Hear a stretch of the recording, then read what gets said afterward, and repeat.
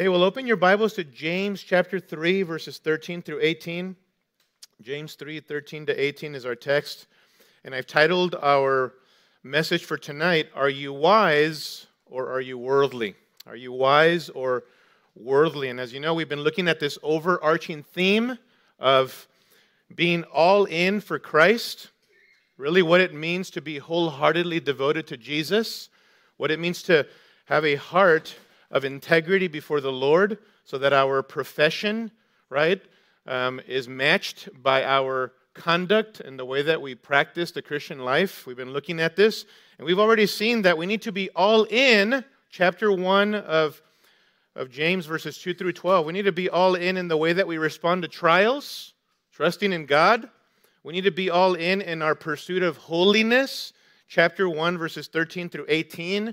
We need to be all in chapter 1, verses 19 through 25, in the way that we respond obediently to the Word of God, being doers of the Word and not merely hearers who are self-deceived. We need to be all in fleshing out real, genuine, sincere Christianity, chapter 1, verses 26 through 27. We need to be all in or wholeheartedly devoted to the Lord in avoiding the sin of partiality, right? Chapter 2, verses 1 through 13. We need to be all in and being committed to pursuing good works or deeds in the Christian life, not as the basis of our justification, but as the response, right, to our justification and what God has done in our lives. And then last week we saw that we need to be all in with regards to the use of our tongues in chapter 3, verses 1 through 12, that we need to use our words for good, for the edification of people to the glory of God, not for evil, to destroy and to harm and to hurt other people. And now today we want to see that we need to be all in for Christ in the area of our pursuit of wisdom, in our pursuit of exercising true biblical Christ-like wisdom, as we're going to see. This is related, this particular passage, don't be so quick to disconnect it from chapter 3, verses 1 through 12, by the way. It's interconnected. Last week we looked at the respectable sin of the tongue, and now closely connected to that particular passage, verses 1 through 12, here in James, are these verses 13 through 18, where we see that wisdom is to be seen in our conduct and in our relationships. And in essence, this passage right here goes to the heart of the problem in terms of our wrongful use of our words and of our tongues. How so? In that the reason why we have an issue with the tongue, the reason why we have a struggle with our words is because we often lack wisdom. We don't speak from a heart of wisdom. But the more that we grow in wisdom, the more careful we're going to be with our words. And so James is going to contrast here God's wisdom versus worldly wisdom, that we might rightly distinguish between both and pursue God's kind of wisdom. That's what we're going to be exhorted to do in this particular passage. And obviously, it should be pretty clear to all of us why this is a crucial, important passage. It should be very straightforward. We should all desire to grow in wisdom. Amen? In fact, the book of Proverbs is all about that. It's all about exhorting the listener or the audience of the need for wisdom. Proverbs chapter 1 and verse 7 says that the fear of the Lord is the beginning of knowledge. Fools despise wisdom and instruction. One characteristic of a fool is that he or she doesn't run toward wisdom, doesn't cherish and treasure wisdom. Conversely, right, the wise person is somebody who runs towards knowledge, runs towards understanding. The book of Proverbs is all about that, applicable for all of us as believers. Proverbs chapter 3 and verse 13 says, happy or blessed is the man or woman who finds wisdom and the man who gains understanding. You want to be truly happy in life? You want to be truly blessed in life? Then grow in wisdom. Pursue wisdom. Cherish and treasure wisdom. Incline your ears to understanding. Moses in Psalm 90 and verse 12, perhaps the earliest psalm written in the Psalter, Psalm 90. In verse 12, he prays, Lord, teach us to number our days, that we may present to you a heart of, what? Wisdom, he says. I've learned some things, that God is eternal, man is temporal, God is just, and he will punish all sin. So Lord, teach us to number our days, that we may present to you a heart of wisdom. Teach us to live in the light of the brevity of life. Help us to be people who present to you a heart of wisdom. And then the wise preacher of Ecclesiastes says, in Ecclesiastes chapter 9 and verse 16, that wisdom is better than might. That wisdom is better than strength. Wisdom is to be sought out more than anything in this world. So the Bible, brothers, is full of scriptures that exhort us and instruct us and highlight the need to gain wisdom in the Christian life. And so since wisdom is something we should want to pursue in the Christian life, here are three realities that James wants us to know that we might grow in wisdom. Here's reality number one. Ready? It's this. Know that true wisdom is distinguishable. Know that true wisdom is distinguishable or recognizable. In other words, you can see it in someone. James wants us to know right off the bat that the person who has true wisdom, that wisdom will be evident. It will be distinguishable. It will be detectable. It's going to be observable in your life. You can't say you have it, and yet your life says something different, right? Either God is lying or you're deceived about your true spirituality, your true spiritual maturity. Look at this in verse 13. He asks, who is wise and understanding among you? Underline that, among you. Note that he says that. He could have just said, who is wise and understanding? Just individual people, exhorting us as individuals. But he says, among you, because so much of the emphasis, right, previous to this passage has been on their interpersonal relationships with one another. Not just on the vertical, but on the horizontal and how they treat one another. Here again, the same thing, right? The focus is going to be on their relationship with one another as a community of believers. That how wisdom is, how you live out a life of wisdom relates, should be seen in your treatment of other people, and how you love other people and how you serve other people. Wisdom impacts, in other words, their interpersonal relationships, and it's the case for us too, brothers. Again, this is important because so often we draw that false dichotomy, don't we? Between here's my Christian walk with the Lord, and yet when we survey our relationships with one another, there's a different message that is sent. There's an inconsistent message that is sent. Our horizontal relationships look pretty detrimental, right? There's a lot of harm and hurt happening there, and yet we claim a great devotion with the Lord. James over and over again calls us to the carpet on that one. He says, no, right? How you treat other people matters before God.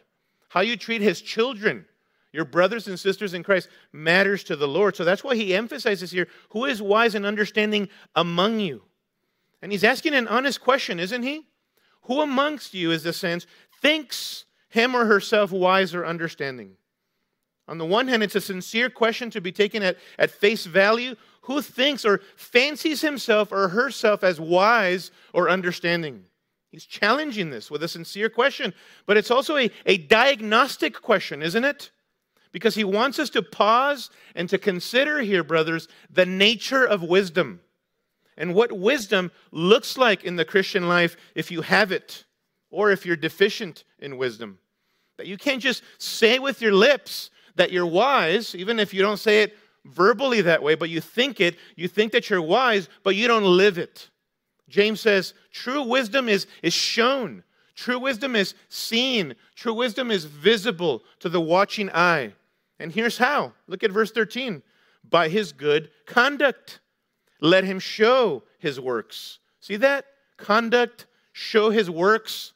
Yet again, his continual drumbeat has been this. Don't just say that you're wise and understanding. Show it.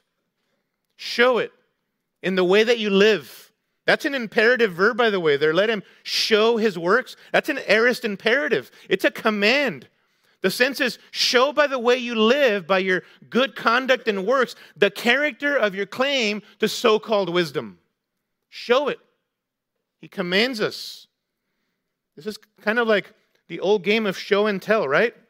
When we're growing up, or maybe our kids have been a part of that if you're a parent, where we would show something to an audience and tell about it. My little girl, Chloe, one time did that. She took her favorite little stuffed animal, and there was a show and tell at church. And so she went before the kids, and then she melted down and had a major tantrum and all of that, right? But we understand that game, show and tell, right? Well, in the same way, James is inviting us to a type of theological game of show and tell here. But in this case, our lives are what tell a story. The way that we live, our conduct, speaks to the legitimacy of our claim that we are wise and understanding. He's been exhorting us to this throughout the book of James, hasn't he? Look at chapter 1 and verse 22, brothers, just to be reminded of this. Chapter 1 and verse 22, he says, "But be doers of the word, and not hearers only, deceiving yourselves." In other words, show what you claim to know by the way that you obey the word of God. Show what you claim to know. Chapter 2 and verse 12, look there. Chapter 2 and verse 12, "So speak and so act as those who are to be judged under the law of liberty," he says. God is concerned about you showing both, speaking and acting. Show what you claim to know by the way that you speak and by the way that you live, right? Chapter 2 and verse 26. Notice, "For as the body apart from the spirit is dead, so also faith apart from works is dead." In other words, if your faith is real, then spirit-empowered works and conduct will follow. You will show what you truly claim to know. Show it. Show it by the zeal of your good deeds. This has been his drumbeat throughout the letter, that your practice should match your profession, that your walk should match your talk, that your conduct must match your claim. And in this case, that if you claim wisdom and understanding, then you must show it by your good conduct and by your good deeds. You see that? Show that you truly know him. Show that you're truly wise and understanding. By the way, what's the relationship between those two words, wise and understanding, in verse 13, some ask? What's the relationship there?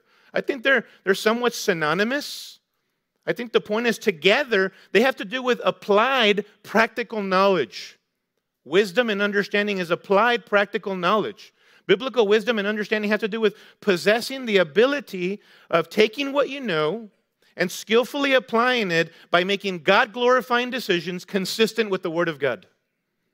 Possessing the ability of taking what you know and skillfully applying it practically and making God-glorifying decisions consistent with the Word of God. That's basically what wisdom and understanding are pointing to here. By contrast, think about this. During this time, in the Greco-Roman world, they valued a type of knowledge that was intellectual, that was very secretive, that was very much only possessed by the elite class. And there was a boast of a type of knowledge or wisdom, so to speak, or understanding that was really had no connection to any type of morality or moral standards, as evidenced by the gods of the Greeks, right? Who were no different than sinful human beings. So this is very different. James is saying, oh, no, people. God's wisdom is far, far different. In fact, look at the qualifier. How so? How are these works to be done? Verse 13, he says, in the meekness of wisdom. You see that? That prepositional phrase, in the meekness of wisdom, these are to be done. What does that mean? That true wisdom is recognizable and distinguishable in that it shows itself in conduct and in good works that are done in meekness. In meekness. Now to the Greeks, meekness was weakness, wasn't it? Meekness was weakness to them. But God's definition of meekness is strength or power under control. If you were to define meekness, it's strength or power under control. Meekness has nothing to do with weakness. Meekness has nothing to do with incompetence. Meekness has nothing to do with being a coward or cowardice, displaying cowardice in your life. It's strength or power under control. In fact, no one was more meek or gentle than who? The Lord Jesus Christ.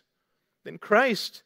And yet he was and is the most powerful man who ever walked the face of this planet. And so to be Christ-like, brothers, to be Christ-like is to be gentle and meek. It's why Matthew chapter 5 and verse 5, in the Sermon on the Mount, Jesus says, "Blessed are the meek, for they shall receive mercy." Blessed are the meek. Sometimes we think that if we're known for gentleness, if we're known for meekness as men, if we're known for our gentle approach to others, even as we say the truth in love, right? Then we're being weak, or we're being pushovers, or some of us maybe even think, I'm being somewhat feminine if I display things that way. But it's actually the opposite. It's the harsh or abrasive man, the man who is dictatorial, who is the insecure and weak man. You understand that, right? When you and I are harsh and we're abrasive, we're dictatorial, we are manipulative, we are controlling, we're actually displaying something different. We're showing that we are actually insecure and we are weak rather than gentle and meek and displaying power under control. The man who lacks meekness or gentleness is the man who lacks true inner strength. It's this type of man who feels he needs to take matters into his own hands by resorting to a dictatorial, manipulative, intimidating kind of approach to others. Think about this. And so note, true wisdom is distinguishable. If you claim it, you will show it by your life. Right? The true wise person will show it by their conduct, by their deeds done in the gentleness of wisdom. And obviously this challenges, again, our definition of what spiritual maturity means. You want to get a litmus test of how spiritually mature and stable you really are? Ask yourself, is this evident in my life? Is wisdom truly, as God defines it, evident in my life in good deeds, in gentleness? Otherwise, you have a lot of room to grow, and I have a lot of room to grow. Amen? Now, we need more help, obviously, because often we act like we're confused and like we don't know the difference between true and false wisdom. And so James is going to help us here further by helping us distinguish between the two, between true wisdom and false wisdom. So secondly, he tells us that we need to know that counterfeit wisdom is demonic. Write that down. Know that counterfeit wisdom is demonic. He doesn't mince words here. We've already learned that about Pastor James, haven't we? He doesn't mince words. Worldly, counterfeit wisdom is demonic. It's evil. Don't be fooled. And watch this. You can tell counterfeit wisdom apart by exposing its heart and by exposing its habits. These are going to be sort of subpoints under this point, okay? He first helps us by exposing the heart of worldly wisdom. We first see the heart of worldly wisdom exposed here. Look at verse 14. By way of contrast, if you have in your heart bitter jealousy, by which he means that insatiable motive or sinful desire to get something from someone else which doesn't belong to you. If this is what drives you, he's saying, if this is what motivates you, if you have bitter jealousy and selfish ambition in your hearts, what's that selfish ambition all about? Well, in that period of time, the sinful device was used of politicians in those days, who always wanted to be right for their own selfish purposes, for their own personal goals. Times haven't changed, right? It's still the same way. What James is saying is that worldly, devilish wisdom is the counterfeit type where you have people who always want to be right. This is the person who is driven by jealousy. This is the person who has this insatiable desire to win at all costs. And as I told you last week, this can display itself not just out in the world for us, where we are more concerned about being right, where we are more concerned about winning the arguments. This can show itself also in our home life, in our marriages, with our children, grandchildren, extended family, etc. Right? This can show itself also in our workplace. This can show itself in the church, which is also James's point here. The among you kind of relationships. This is the person who is combative. This is the person, brothers, who is contrarian, always opposing, always looking for the other side. Not just because he or she want to be biblically faithful, but it's because they're always trying to pick a fight, pick a bone with somebody. Being driven by a selfishly ambition type of an attitude. This is why back in James chapter 1 and verse 19, remember he said, "Know this, my beloved brothers. Let every person be quick to hear, slow to speak, slow to anger." He says, don't be so quick to react. Obviously, that's the first application there is with reference to the Word of God, right? Don't be defensive with regards to the Word of God, but that applies to all of life by way of principle. Don't be so quick to react. Don't be so ready and eager for a counterattack before listening to the Word of God or listening to something truthful that somebody else may be sharing with you or exhorting you about, whether in the context of the home or in the context of the church. Be quick to hear. Listen. And so these two heart devices are the opposite, note, of humility and meekness, right? And he adds, if you're practicing these things, do not boast and be false to the truth. In other words, don't claim wisdom and yet be characterized by these things. You're not being honest with yourself. And first and foremost with God. You are lying to yourself. This is contrary to the truth. This is contrary to your profession. When this is not seen, meekness and gentleness are not seen in your practice. And then in typical James fashion, he lays into them, doesn't he? Look at verse 15. Verse 15, this is not the wisdom that comes down from above. This is not of God. This is not divine. This is not heavenly, in other words, but is earthly, unspiritual, and demonic. James says, don't fool yourself. If you're characterized by jealousy and selfish ambition in your heart, that is your motivation in the way that you operate. That is your mindset. There is nothing heavenly, nothing spiritual, nothing holy about this so-called claim to wisdom. One pastor comments here, quote, in descending order, James arranges his three descriptions of false wisdom. In contrast to godly wisdom, which is heavenly in nature, spiritual in essence, and divine in origin, the wisdom of the arrogant is from the world, the flesh, and the devil, quote unquote, or end quote. Which is a reference to 1 John chapter 2 and verse 15, right? About not loving the world. And so note, brothers, James is putting this in black and white for us, that we need to rightly distinguish between the real and the counterfeit. That is demonic and devilish kind of wisdom. Now, having exposed the heart of worldly wisdom, notice also how he exposes its habits. We see the habits of worldly wisdom exposed here, of demonic kind of wisdom. What does this counterfeit wisdom result in? Look at verse 16. For where jealousy and selfish ambition exist, that's the internal heart attitude or motivation, here's the result. There will be disorder and every vile practice. This is what worldly, devilish, counterfeit wisdom looks like. It's going to be characterized, note, verse 16, by disorder, which has to do with an environment that is restless, that is tumultuous, whether a home life in the home, whether in the context of the church, or in any other context for that matter. Disorder has to do with an environment that is restless or unpleasant or unsettled. It's a culture or an atmosphere which lacks peace, which lacks harmony, which lacks unity. It will be a chaotic and corrupt situation that you will find yourself in. And you're going to be the greatest contributor to that. If we are men, we are the leaders, right? We are the perspective shapers in all of those particular contexts. Especially in our home life as the spiritual shepherds in our home. As the father goes, so does the rest of the home, right? So he says, you display jealousy. You're known by selfish ambition in your interpersonal relationships with other people. This is the kind of culture that you're going to find yourself in, a context of disorder. There will be also, notice, verse 16, every vile practice. The sense there literally is good for nothing. Every vain and worthless type of conduct flows from jealousy and selfish ambition. He says it's going to be a place where your conduct is going to be corrupt, polluted. Now remember, this is, first of all, an exhortation to us personally, brothers, right? To cultivate a different kind of an attitude.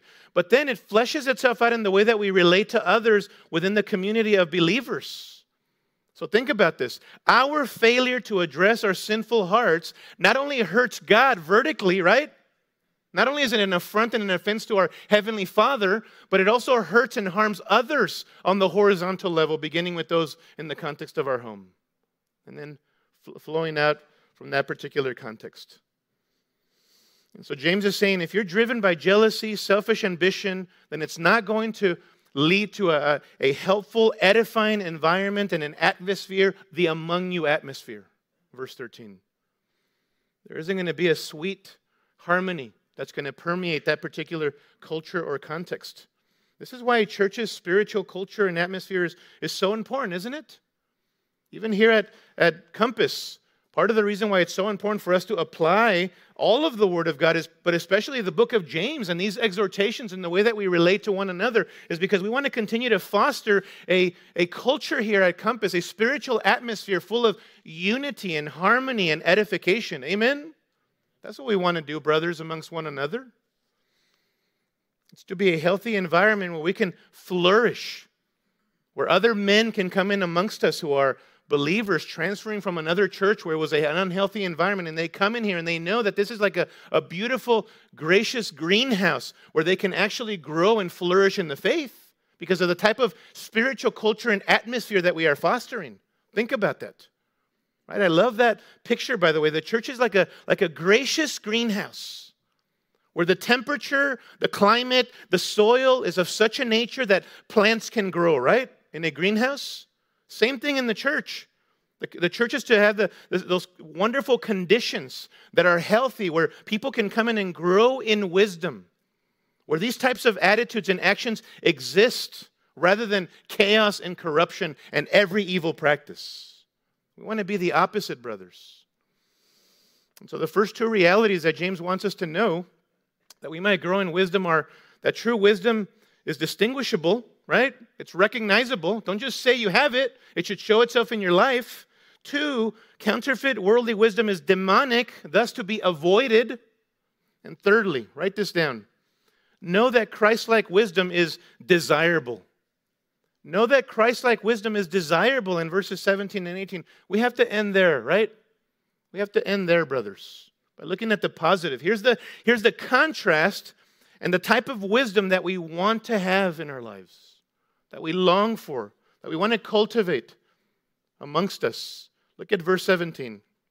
But, contrast, the wisdom from above, that is divine, from heaven, from God, the wisdom from above is first pure, then peaceable, gentle, open to reason, full of mercy and good fruits, impartial and insincere. Beautiful list. If you are truly growing in wisdom, these are some of the virtues that are going to characterize you. Perfectly? No. Who amongst us is perfect? Raise your hand right now. Liar, right? You were thinking it, some of you guys, weren't you? Raising your hand.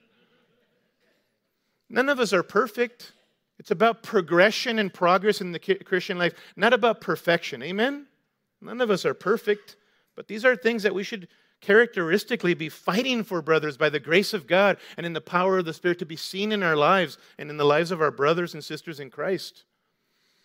And so as we walk through these, I really want you to place your heart on the table, so to speak, and say, Lord, as we walk through these, do these characterize me?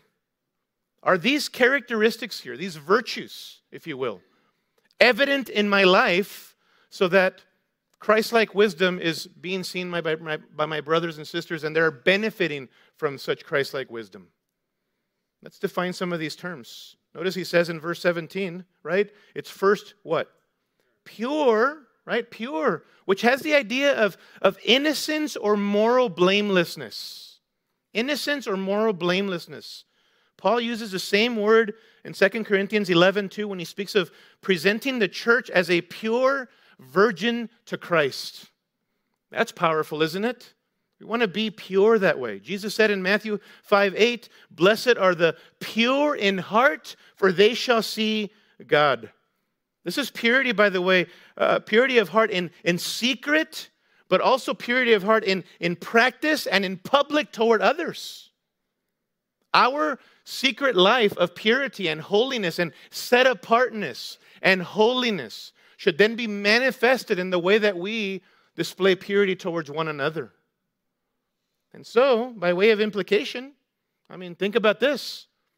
Every single one of us tonight should be able to say, you know what? I am presently right now a one-woman man. I am a one-woman man. I'm married. I'm devoted to my wife, young or older, and I'm cultivating a heart of purity. And there's nothing in my conscience that I'm not clear about it with regards to being pure and being set apart and devoted for her in that particular covenant. If that's not you, then there's something that you need to repent of, right? Because we're called to walk in purity. That's wisdom right there. You say, well, I'm not married. You should still be a one-woman man. Because nothing magical happens at the altar one day when you put a ring in a woman's finger. If you are not pure now, you're not going to be pure then. Nothing magical happens. Amen, married men? You should be a one-woman man right now, pure. So this is purity of heart in secret, but also in practice and in public toward one another. Notice he also says peaceable, doesn't he? Peaceable. Has to do with this inner tranquility. This inner tranquility based upon our relationship with God through Jesus Christ. It is finding our rest in God, thus experiencing this subjective sense of inner tranquility because of who we are in Christ. And then that inner tranquility manifests itself in our outward relationships, where we are not picking a fight with other people, or we are actually practicing harmony and sweetness with one another. Again, the focus here is on our relationships with others in context, isn't it? Not just our relationship with the Lord, but with others.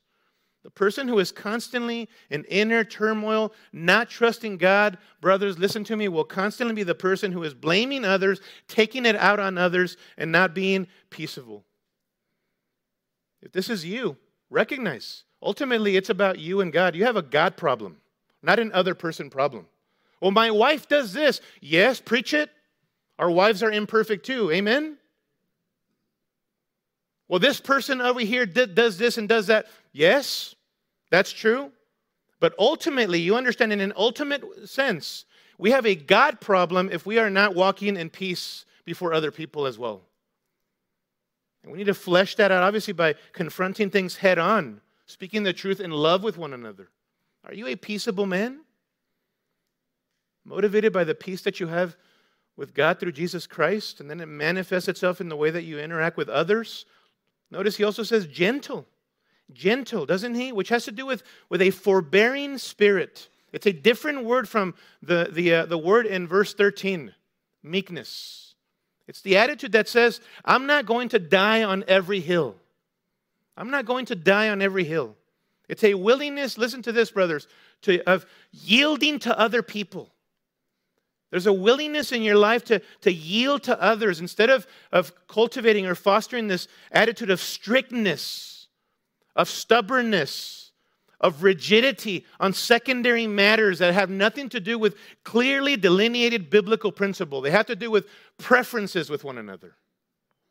The application of the Word of God in multiple ways. You are always fighting it out on secondary matters. Everything's a big issue. Every little hill is a mountain for you. You have a combative spirit. He says open to reason. Notice that. Open to reason, which means that you're easily persuaded. Easily persuaded about what? On matters that are not essential matters. You're yielding. You're reasonable to speak to. You're reasonable to interact with. You're willing to defer as opposed to digging in your heels about every single thing. We can do that in our marriages. Amen? Man, how many of us aren't constantly just, I need to win this argument with the wife. She needs to know how I feel about this. Listen, she already does. Right? She already does. For those of us who've been married for a long time. She just doesn't agree with you. Of course, submission doesn't mean agreement. Our wife should still follow us as long as we're not calling them to sin or to do something that is against the Word of God. Submission doesn't equal agreement.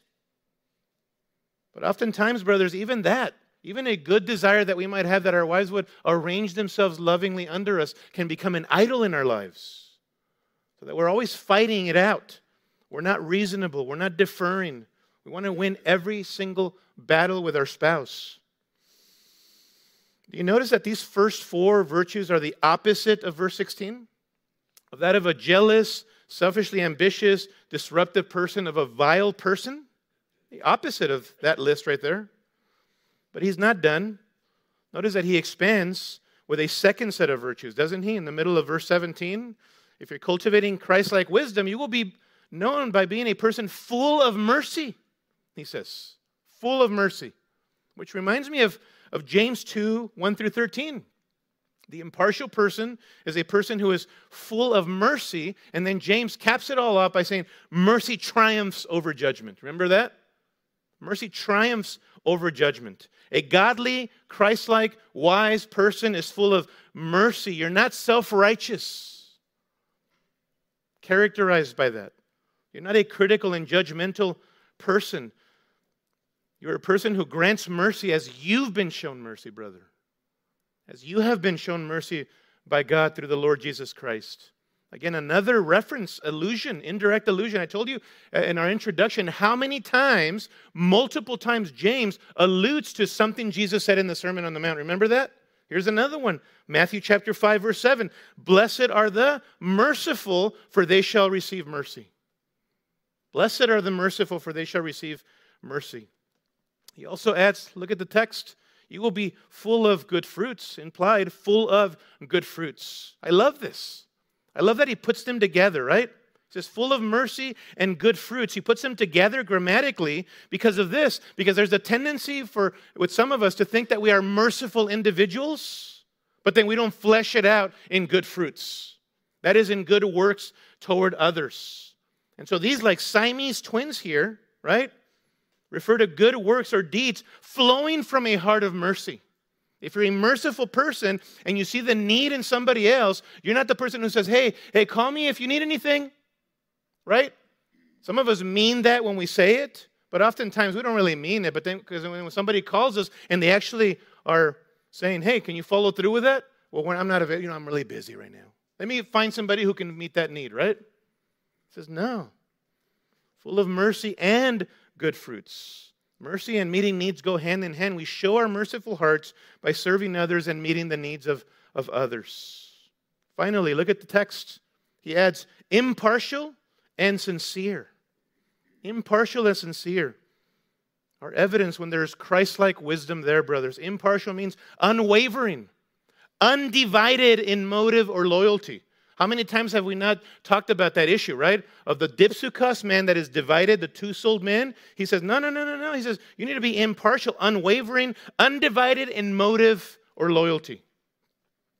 And related to this is sincere, he says. See that? Sincere, which means unhypocritical. Literally, anhypokritos.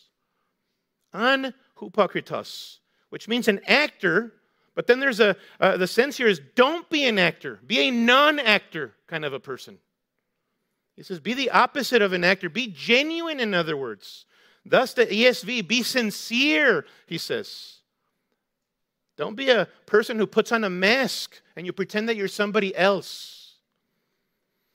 One commentator says about these two here, about impartial and sincere, quote, the person who is characterized by a wisdom from heaven will be stable, trustworthy, transparent, the kind of person consistently displaying the virtues of wisdom on whom others can rely on for advice and counsel, end quote. Are you that type of a person? I like that. Remember, all of these have to do with wisdom shown in our interpersonal relationships with others, right? They are who you are fundamentally in your DNA. You're cultivating these things in the power of the Spirit of God, by the grace of God, but they are also to be fleshed out practically toward other people. Otherwise, you have no claim to this. Anybody can say, well, I'm doing these things toward the Lord. The Lord doesn't need your actions, right? Your brethren need your actions. And your Father wants you to love your brothers and sisters in Christ. So it's wisdom applied knowledge, skillfully, in a God-glorifying way toward others, in a way that benefits others. These are so different, aren't they, than worldly wisdom, brothers? Where there's so much backbiting and backstabbing out in the world. We are to be different in the church. Listen to me. We are to have each other's backs in the church. Amen? And that doesn't mean some sinful, corrupt loyalty, right? This means that we need to have each other's backs in the sense that our goal should be to see Jesus formed in your brother. Sometimes that means you come alongside of them to comfort them. Sometimes that means you come alongside of them to encourage them. Sometimes that means you come alongside of them to give them a spiritual kick in the rear. Amen? I need that from time to time. And I've had many, many brothers and sisters in the Lord who've done that to me over the years. We all need that.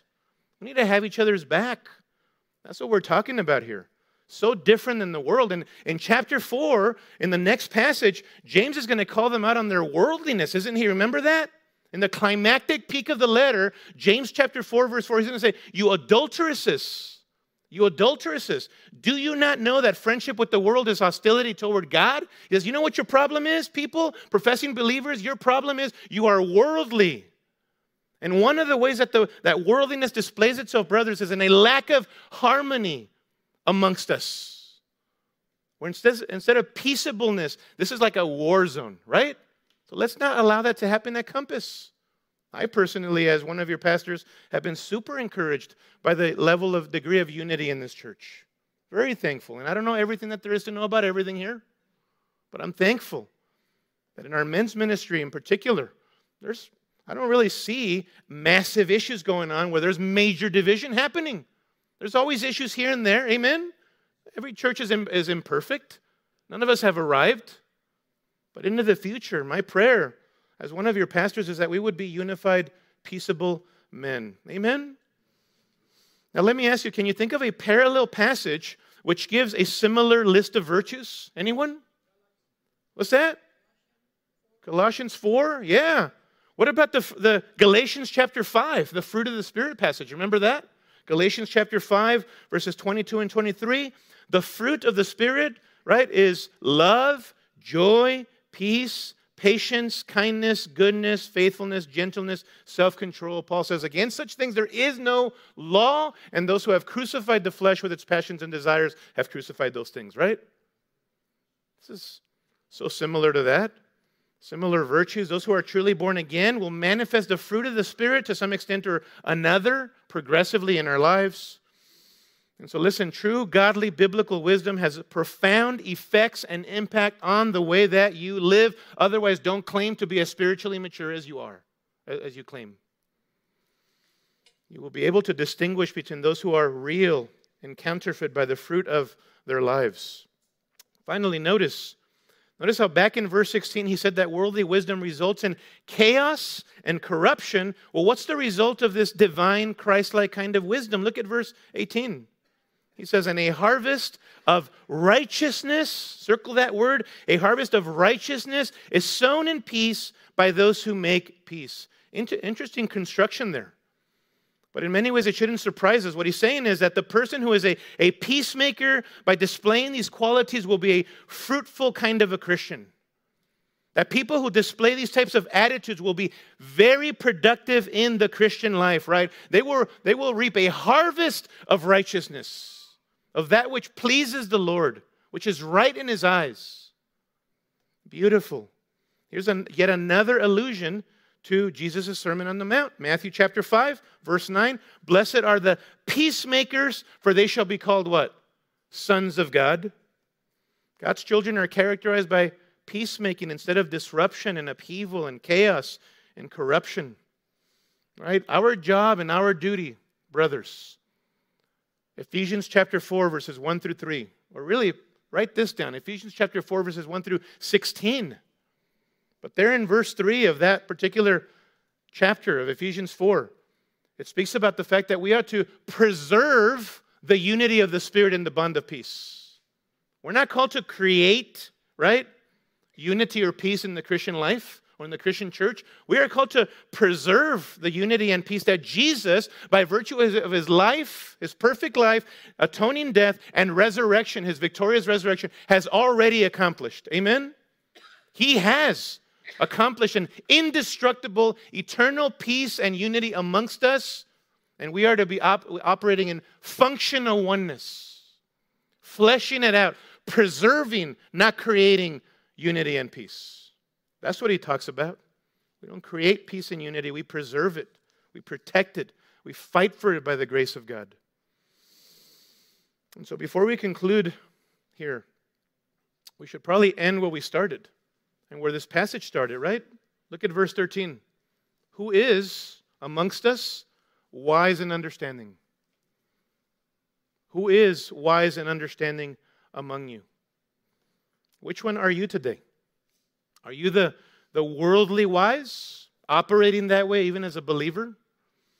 Are you characterized by jealousy and selfish ambition in your heart?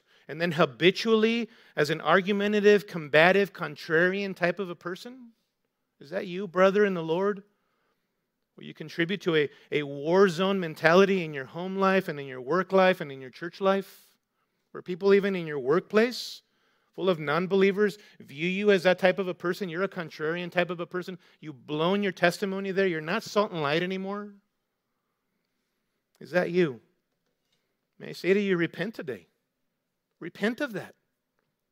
As somebody who is in Christ, confess it to the Lord, right? Seek forgiveness from the Lord. Make it right. Own your sin and seek renewal in your life. Are you the worldly wise? Or are you the truly wise? The Christ-like wise? According to this passage, where by God's grace you strive to live your life in the presence of God. Pastor Kempiz, I'm not perfect. I know my weaknesses. Oftentimes I'm proud. Oftentimes I fail. Listen, me too, brother. But you can say, you know what? By the grace of God, I'm seeking to cultivate inner integrity, even if it to my own hurt. I'm seeking to do that by God's grace. And then this inner integrity shows itself in my relationships towards others. And when we fail, right? And we all do. Amen?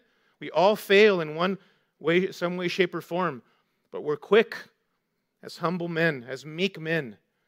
We're quick to own our sins and to confess them to our wives, to our children, to our co-workers even, as a testimony of God's grace to them and of Christ, and especially to our brothers and sisters. We own those things.